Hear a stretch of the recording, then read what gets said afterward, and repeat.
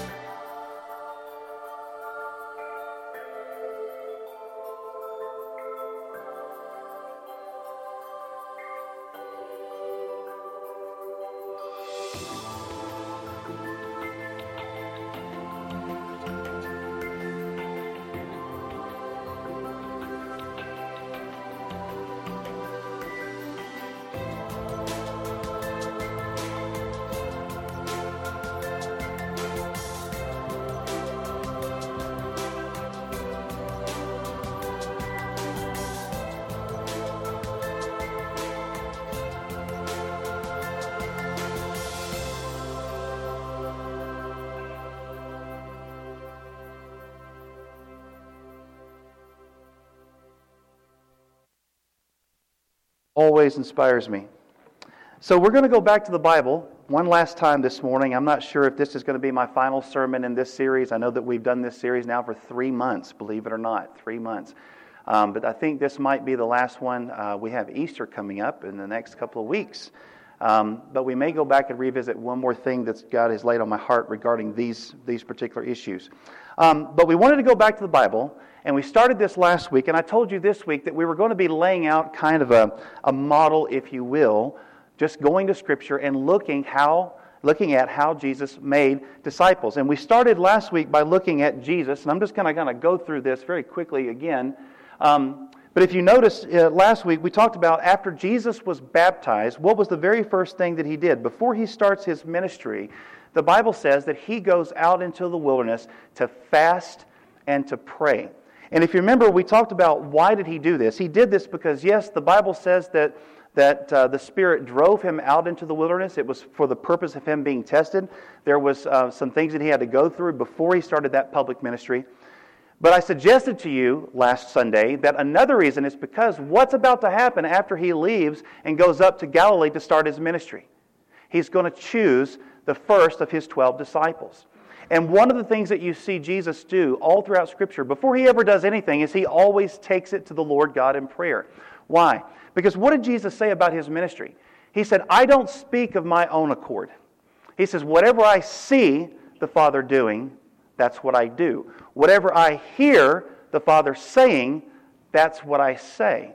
And I want to suggest to you this morning that the reason why Jesus does and says the things that he does all throughout the Gospels is not because he's uniquely different and we're never supposed to be like him. It's because we are to be like him and he's showing us how to live the life of God. We're not supposed to do anything. We're not supposed to say anything unless God says it. We're not supposed to do anything unless God shows it. And the reason why he goes into fasting and prayer is because it's in that place of 95-5 time, like I call it 95-5 time. It's in that place of communion with the Lord that the Lord then begins to reveal to you his plans for other people. He begins to reveal to you his plans for the mission. Okay? So he's full of the Spirit. He comes out of this time of 95-5 time. He overcomes Satan through the Word of God, through the power of the Holy Spirit. And the first thing he does when he goes up to Galilee is he starts to serve with purpose. The very first thing he does is he attends to the needs of the people. Right? So he goes out there, and one of the first things that you start to see Jesus do is he starts performing acts of love. This is where you begin to see him, for example, healing people and casting out demons and doing different things for different people. Now, why is Jesus doing these things? I suggested to you last Sunday that the reason why is because, on one hand, it gives confirmation of the words that he's saying. It's one thing for me to say to you that I've come to you this morning and I have a message from the Lord to share with you. Well, that may or may not be the case. But it's another thing when you see a demonstration of the power of God to go along with the message, to basically the Holy Spirit saying, hey, listen, I'm here, listen to him. Right? Now, I'm not going to say this story as a way for you to look at me. Okay, but I want to share a very short story with you because it's a story that happened. It's attested, it was witnessed, and it's an example that I can think of that is close to me of these very types of things. We were having a conversation in a Bible class about 3 years ago, and we were talking about how the power of the blood of God, the blood of the Lamb, can free you from your sins. That was the topic of conversation. And right in the middle of this Bible class that we were having at church, this woman was sitting there and she begins to shriek, she begins to yell, she begins to scream, she begins to manifest what we now know looking back was a demonic entity. And I will be honest with you, it scared everybody. This is a church of Christ. Okay? So imagine, things like that don't happen very often that you would realize. Well, everyone was kind of taken back, and so they're, well, what do we do? And the first thing that we thought of was, well, what did Jesus do, right? And what did Jesus do? When Jesus would take the gospel to these areas, when he would take light into that domain of darkness, well, guess what? The domain of darkness does not like it when the light comes in. And so oftentimes what will happen is you will see the demonic begin to manifest in people's lives. And that's what happened here. Well, what did Jesus do? He stood up in the power that God had given him, and he said, he didn't say in the name of Jesus, that's his own name, right? But he said, leave, get out, go, right? So we looked at this lady, and we knew what was happening. We said, in the name of Jesus Christ, leave. And that's when she looked at me and started laughing, and I said, oh, wait, this is not good. We all prayed together the second time. And we said, by the blood of the Lamb, in the name of Jesus, leave this woman. And she collapsed in her chair. Came to, and today is doing much, much, much better. But what I learned is that she had only been visiting the church for a couple of months, and she was very, very involved in spiritism. She believed that she could contact spirits.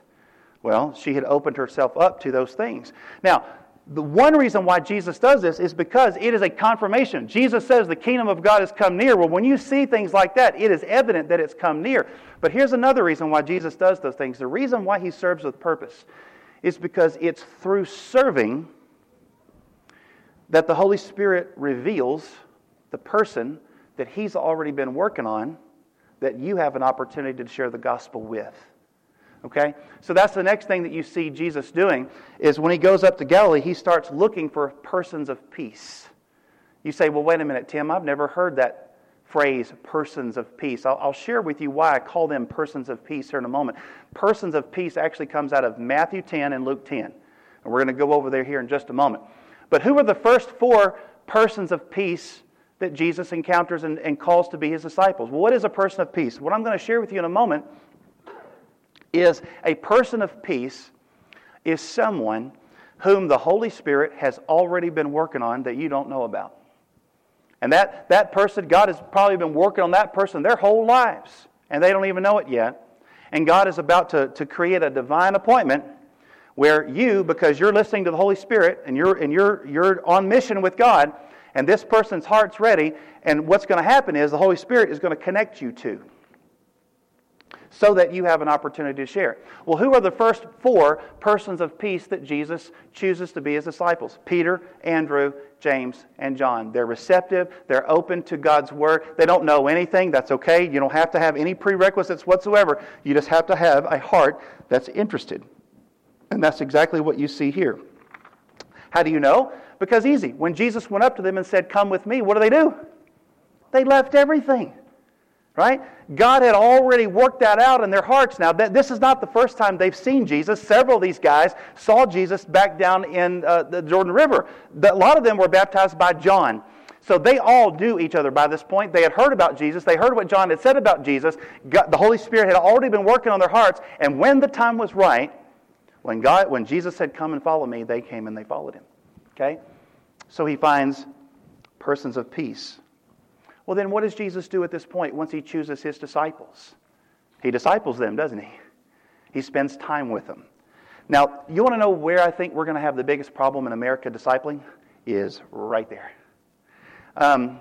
Terry, you and I were talking the other day about how hard it is. One of the biggest struggles that we have, and I don't think it's just here, it's churches everywhere, is that we struggle with time, don't we? Right?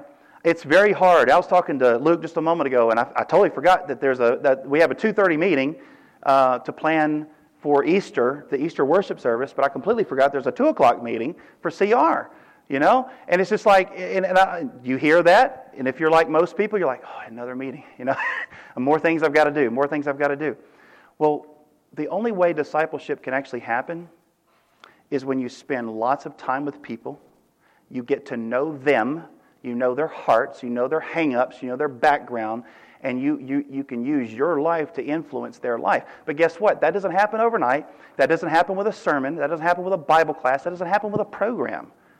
That happens when we sit down at the table with each other at night and have dinner. That happens when we sit down and we cry with each other as we walk through difficult circumstances. That happens when I open up my heart to you and I share my personal struggles, and you know what I'm dealing with, and you help me fight through those things with fasting and prayer. See, those are the things that Jesus did with His disciples. They become His apprentices. They learned the things He taught. They saw Him live these things.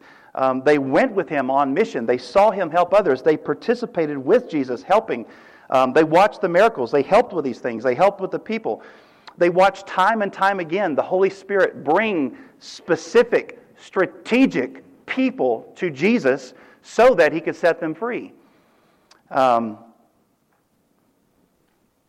He does this for how long before He sends them out? I don't know. I tried to go back and look because I was curious. Once you get over to Matthew chapter 9 and Jesus sends out the 12 for the first time, at what point in Jesus' ministry is that?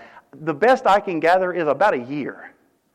About 1 year into it, Jesus sends them out for the first time. And that's the last thing that I'm going to put up here for this, is that after He disciples them, He teaches them along the way to embrace multiplication. In other words, it's in the DNA of the follower from day one that if you're a follower, you find someone else. See, we don't do that. We don't engender that in the DNA of Christians today. What we engender in the DNA of Christians today is come to church, come to church, come to church, come to church. Right? And there's nothing wrong with coming to church. But from day one, He has shown them by example that they are not to be about themselves. They are always to be about with other people. They are always to be about following the Holy Spirit in the mission and always being attentive to what the Holy Spirit is doing out in the community around them. That is what He taught them from day one. Now, that brings us then to the text that we looked at last week, which was Luke chapter 9, verses 1 through 6. And if you remember, we just looked at the first verse. So we're going to dig in a little bit deeper and we're going to watch this. So, with the 12, you see this pattern yet again. Now, it doesn't mention them specifically here in our passage in Luke, that they fasted and prayed. But when you look at the parallel passage over in Matthew, it mentions it, okay? Here's the passage up on the screen. I'm sorry it's so small. It was bigger on my computer when I did it. It wasn't quite this small. But in Matthew chapter 9, 37 through 38, it says, "Then He said to His disciples, 'The harvest is plentiful, but the workers are few. Pray,'" right? "'Ask the Lord of the harvest, therefore, to send out workers into the harvest field.'" So they pray for God to send out workers, and then Jesus prepares them to be the answer to their own prayer. Amen? Okay? So He sends out the 12. So what do? Well, they begin to serve with purpose. It's the first thing that they do. He tells them to go out. Look at with me, Luke chapter 9, verses 1 through 3. When Jesus had called the 12 together, He gave them power and authority to drive out all demons and cure diseases. What is He planning to have them do? Serve people, right? You go up to the people that are demon-possessed, that are in bondage, you set them free. You go to people that are struggling, who have ailments of all kinds, you bring them healing. Okay? So the first thing you have to remember about going on mission with Jesus is that it is 100% led by the Holy Spirit. I want to say that again. When you go on mission with Jesus, the model is that you are there 100% of the time following the Holy Spirit where He's going and doing what He's telling you to do. So what do you do while you're there? Well, while you're serving, while you're praying for people, while people are getting healed, while people are getting sick, you're also teaching about Jesus Christ. And so as you're doing that, you're looking for what? You're looking for persons of peace. And again, remember the goal is to go into a town to find somebody that the Holy Spirit has already been working with. Now continue reading with me, Luke chapter 9, verses 4 through 6. "Whatever house that you enter, stay there until you leave that town. If people don't welcome you, leave their town and shake the dust off your feet as a testimony against them." So they set out, and they went from village to village, proclaiming the good news and healing people everywhere. Now, Matthew's gospel tells us a little bit more about these persons of peace. Matthew chapter 10, verses 11 through 14. Look at what it says on the screen. It says, "Whatever town or village you enter, search there. Did you catch that? Search there for a worthy person. Worthy of what? Worthy of Him. Worthy of Jesus. Worthy of the gospel. And it says, when you find that person, stay at their house until you leave. As you enter the home, give it your greeting. What was the common greeting for Jews back then? Shalom, right? Which means peace. So Jesus says, when you walk in, offer them my peace. Offer them shalom. If the home is deserving, let your shalom rest in it. If it is not, let your shalom come back to you. Take it back. Take back your shalom. Don't give it to them, he says. And if anybody will not welcome you or listen to your words, leave that home or town and shake the dust off of your feet. Now I want you to notice, where does Jesus place the emphasis? When you go into a town, your primary objective is to search out for the ones that the Holy Spirit has made ready. Isn't that fascinating?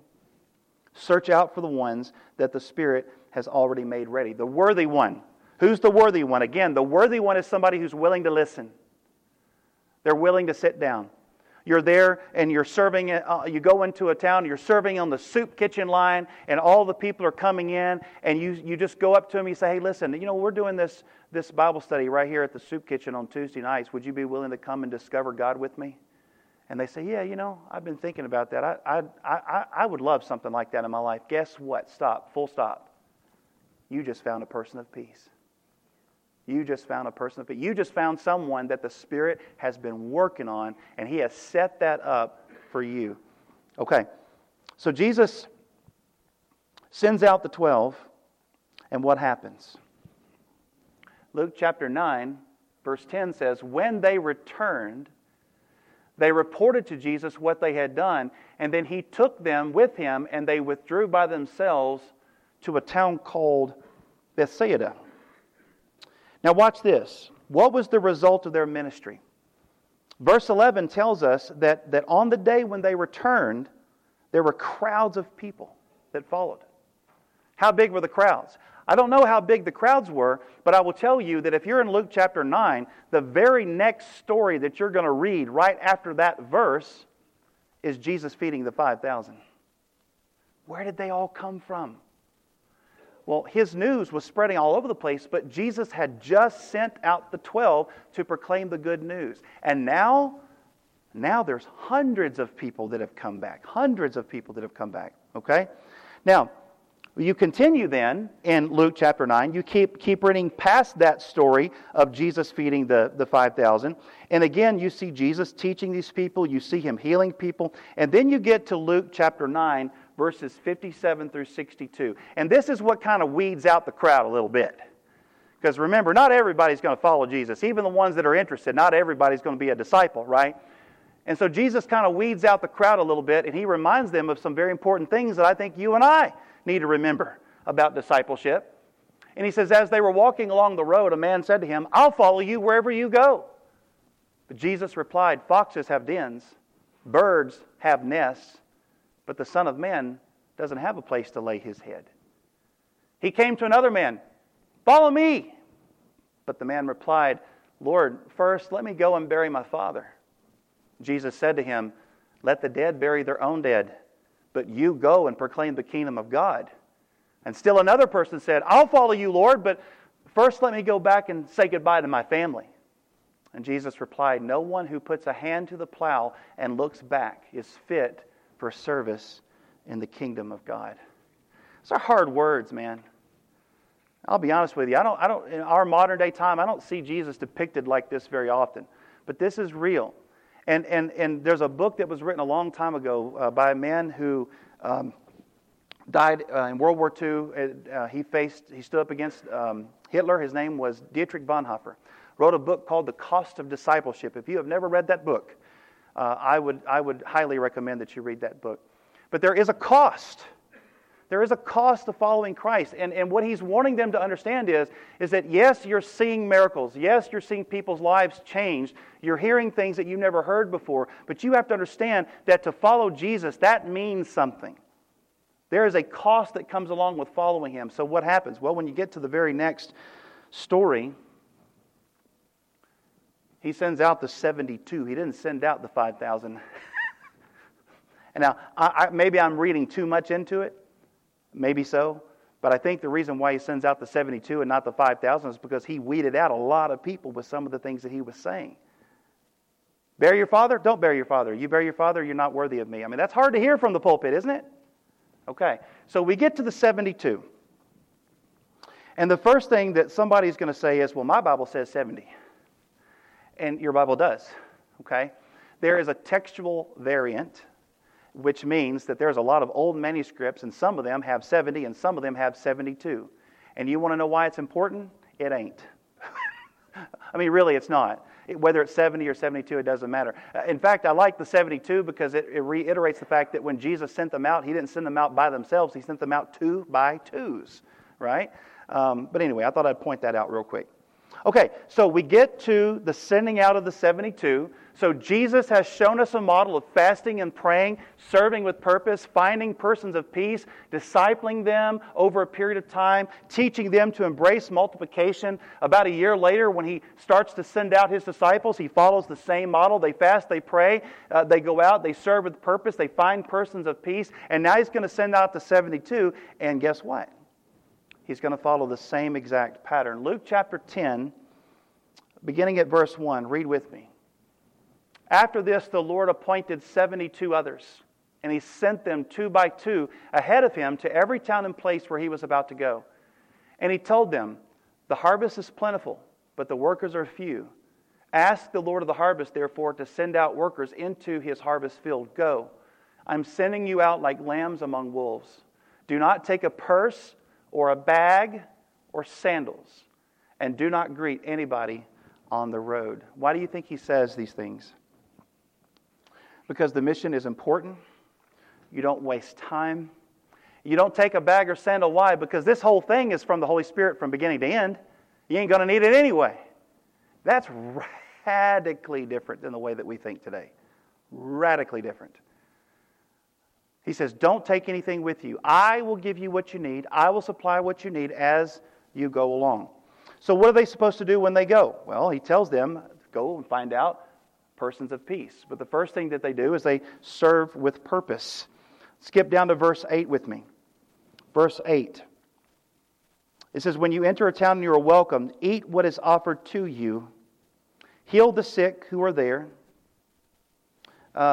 Heal the sick who are there and tell them the kingdom of God has come near to you.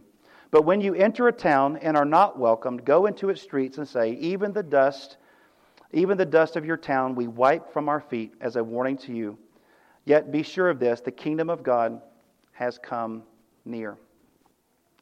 I wanted to mention this for a quick moment because I accidentally skipped this in my notes. But John chapter 4, verse 35, if you notice, Jesus time and time again likens outreach to a harvest that's ready. And He says this curious phrase in John 4:35. He says, I tell you, open your eyes and look at the fields. They are ripe for the harvest. Now, I don't know much about ripening fields, but I have learned that when the harvest is ready, what happens is the fields become like a white color, a whitish color. So when they were standing there looking out, they were literally looking out over the fields that were white. And once they become white, you only have a small window of time, an opportunity to go out and pick it so that you could pick it at its best. Right? What is the point that Jesus is trying to make? The Spirit has been working on people for a long time.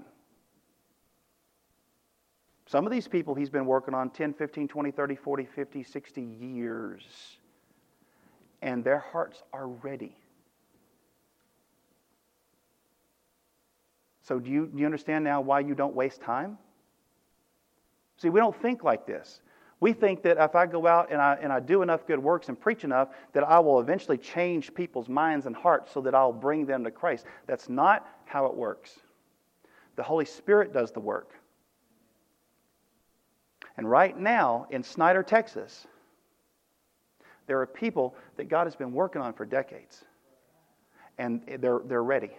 They're ready. But you know what they need? They need you. They just need you to go tell them about Jesus Christ. And that's the point that He's doing here. So how do you do that? And I skipped ahead and I apologize. I got lost in my own notes here. You serve with purpose. And that's what you see in verses 8 all the way through 11. And again, this is what Jesus did when He went out to preach the gospel. This is what He taught His disciples to do. And now this is what He's teaching their disciples to do, these 72 that we're talking about. Now, while you're serving with purpose, what are you supposed to do? You're supposed to be looking for persons of peace.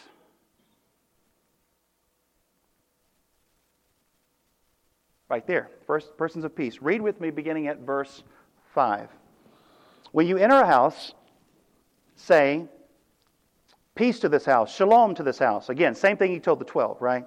If someone who promotes peace is there, somebody who promotes shalom is there, your peace will rest upon them. If not, it will return to you. Stay there, eating and drinking whatever they give you, for the worker deserves his wages. In other words, that's God's provision to you, isn't it?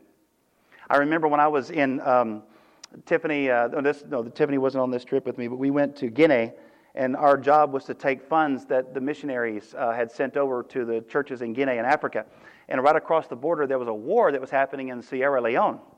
And there were a lot of refugees that were coming up. And we were in this one town called Yamoussoukro. And I remember there was this one family that had hosted us.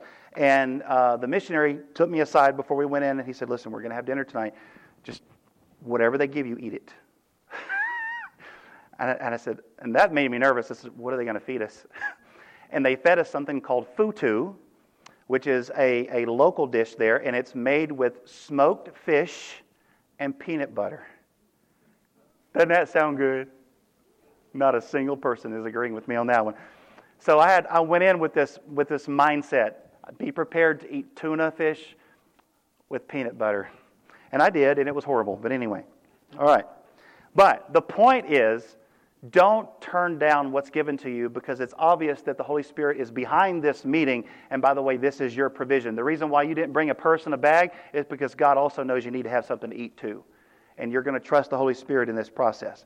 Now, the point is to find persons of peace. Now, you guys might be asking the question, okay, well, are there persons of peace in the Bible? Yes!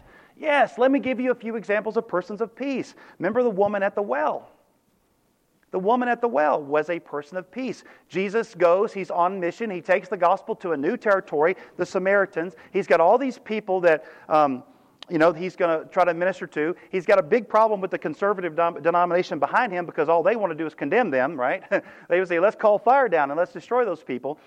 Jesus had another plan in mind because he knew that the Holy Spirit was already working on a woman who went to the well every few days outside the city. He already knew that this woman was broken, that she had had 5 husbands, and the man that she was living with currently was not her husband. He already knew what was going in her heart. The Holy Spirit had revealed those things to her. And so it wasn't just a chance encounter. It was a strategic moment.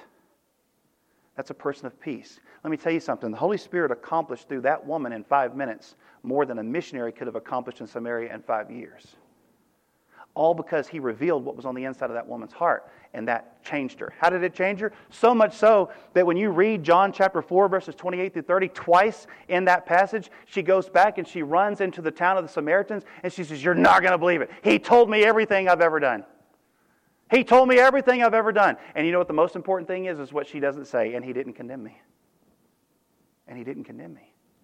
Because that's what you would expect the Messiah to do, to be the one to throw the first stone at this woman, but no. He didn't condemn me. But see, that's the power of a person of peace. It's a strategic moment where the Holy Spirit has been working on somebody and He connects you with that person. And in that moment, something amazing takes place because what happens is she goes back and becomes the first missionary to the Samaritans. And it says the whole town comes to Christ because of that woman. That's a person of peace. Are there other persons of peace in the Bible? Sure there is. Remember Cornelius in the book of Acts chapter 10? It's a person of peace. God used that man to take the gospel out to the Gentiles. Remember the Ethiopian eunuch in Acts chapter 8? God used that man to take the gospel down into southern Africa. Lydia is a person of peace. The Philippian jailer is also a person of peace. Remember, what is a person of peace? It's just somebody the Spirit's been working on for a long time. And they're going to use you to talk to them because you know the gospel message. Okay. Well, what happens after that? After that, you take a period of time to disciple them and so that they can go out and they can tell their circle of friends and their neighborhood and their culture in the same way. Now, I love this because watch what happens this time when these 72 come back to Jesus. Luke chapter 10, see if I have it here, verse 17. It says, the 72 returned with joy. And they said, Lord, even the demons submit to us in your name. And see, that makes sense because, again, you're in the kingdom of light. And you're pushing back against the kingdom of darkness. And the darkness does not like that. And the darkness will try to fight back. And it's in those times when you are taking the gospel to places the Holy Spirit's taking you to take it to, that you will begin to see manifestations of evil. I promise you that. We've seen it. I've seen it. There are people in this room that have seen it. So listen to what Jesus says next about Satan's kingdom and the authority that He's given us for the mission in Luke chapter 10, verses 18 through 20. Keep on reading the text. It says, He replied, I saw Satan fall like lightning from heaven. I have given you authority to trample on snakes and scorpions. Now, the phrase there means like demonic entities, not literal snakes and scorpions, but demonic entities. He says, I've given you authority to trample on snakes and scorpions and to overcome all the power of the enemy. Nothing will harm you. However, I love this, do not rejoice that the spirits submit to you, but rejoice that your names are written in heaven. Don't rejoice just because when you go out on mission with God, you see miracles. I did. I went through a time, especially when I first got into this, and I started hearing about the miracles that were happening over in Africa and India. I got really excited about that because honestly, it's neat. But the point is that He says, don't let that be what wows you. What needs to wow you is the fact that your name is written in heaven, that you're a follower of Christ and you're a believer and you've been saved by the blood of the Lamb. Let that be what gives you joy in your heart. So listen to what Jesus says next. I love, He goes on, Luke chapter 10, verses 21 through 24. And we'll stop here. It says, at that time, Jesus, full of joy through the Holy Spirit, said, I praise you, Father. So He just breaks out. He starts praying right there after the 72 come back. And I praise you, Father, Lord of heaven and earth, because you have hidden these things from the wise and the learned, and you've revealed them to little children. Yes, Father, for this is what you were pleased to do. All things have been committed to me by my Father. No one knows who the Son is except the Father. No one knows who the Father is except the Son, and those to whom the Son chooses to reveal Him. And then He turned to His disciples and said privately, Blessed are the eyes that see what you see. For I tell you that many prophets and kings wanted to see what you see, but did not see it, and hear what you hear, but did not hear it. Can I also add to that those very same prophets and people from the Old Testament longed to see the days that you and I live in right now? They longed to see the days when the new covenant would come into effect, where we would have the Holy Spirit living inside of us, the Shekinah glory living inside of us. How amazing it is to know that we live with that reality. But the problem is, the Holy Spirit has not been taught in our churches. And I want to change that. Because He is the one that will give power to this congregation. He is the one that will show us the mission ahead. He is the one that will give us our divine strategies that we're going to need to face the years and the months ahead here at this place. And He is the one, through prayer and fasting, will reveal to us the people out there who need to hear the gospel more than anybody else. Are we willing to go to the Holy Spirit to listen to Him? That's the question. That's the question. So, to summarize everything that we've been talking about this morning, if we take a step back, if we look at Jesus, there is kind of a model that He displays for us, I think. And I've given this to you this morning, and I hope that you agree, but you see fasting and prayer as a major part of His life. Jesus does not do anything without fasting and prayer. And then He serves people. He serves with purpose. Why is He serving? He's serving for all kinds of reasons, but one of the reasons is because it helps find persons of peace, people that God has already been working on. And then over time, this is the hard part, we got to make time for discipling. That's the hard one. That's the one I'm going to have to wrestle with my schedule. That's the one you're going to have to wrestle with your schedule. But we have to have time to share life, not only the Word of God, but life with people. And through discipling them on day one, we teach to embrace multiplication. Why? Because we want them to mature, grow in Christ, and then turn right around and do what we did for them. Now, let me tell you something. If we started doing something like this here, that does not mean necessarily that we're going to grow this church ginormous. Because the way this model works is not to take one place and make it huge. It's to take a lot of people and send them out. So that they start having pockets of believers here and here and here and here and here all over the place. You say, well, then how would we ever have people come here? I've seen one church do this so far. One church back in Tennessee. They took their Sunday Bible class. They got rid of it. And they started doing discipleship groups. And every single person in that discipleship group, every single week, is working to start new discipleship groups out in the community. And so what happens is, during the week, they're meeting out in their homes. During the week, they're meeting out in their homes. For the 4 weeks out of the month, that's what they do. They're meeting out in their homes. They're doing discipleship studies. They're doing discipleship groups. They're serving in the community. Most of these people, you'll find them at the soup kitchens and places like that because they're looking for persons of peace. And then one time a month, they have a celebration Sunday where everybody gets together, and that's where you get to have big church. Okay? So it's a wonderful model. It's something that I think that is very, very beneficial, and it's something that I want to explore here for the future. So the question I want to leave you with this morning is, how closely does our model of ministry follow the one that Jesus gave us in the Gospels? And it's not very close, but is it possible, here's my question, is it possible that God is allowing the church to suffer the losses that it's going through in our culture today, while at the same time letting us see what's going on in Africa with the explosion that's happened over there? Is He allowing this for us to be able to take pause and say, is there a more biblical approach to outreach? I want to close once more with the words of Jesus from the Great Commission. And this is a good place to stop. I'm going to point one last thing out to you that I forgot to point out to you about 3 weeks ago. In Matthew chapter 28, verses 18 through 20, Jesus came to them and said, "All authority in heaven and on earth has been given to me." I want you to notice what He says next. He says, "Go." In other words, I have all authority to do this mission, and I'm giving it to you. Okay? But I want you to notice the word "go" in Greek is not an emphatic, it's not a command. You realize that, right? The word there is not a commandment. Now, you might think it's a command, but it's not. It's a participle, and what it means in the Greek is, in your going, or you might say it this way, as you go. Let me put it another way. Look, wherever you find yourself in life, that's the amplified version, right? At work, at school, with your children, that inconvenient moment where you have a flat tire on the side of the road and somebody comes alongside to help you, and all of a sudden you're in a spiritual conversation, just so happens, as you go, in your going, no matter where you find yourself, that's the idea, Jesus says, make disciples. Make disciples of all nations, baptizing them in the name of the Father and the Son and the Holy Spirit, teaching them to obey everything that I've commanded you, and surely I'm with you always, even to the very end of the age.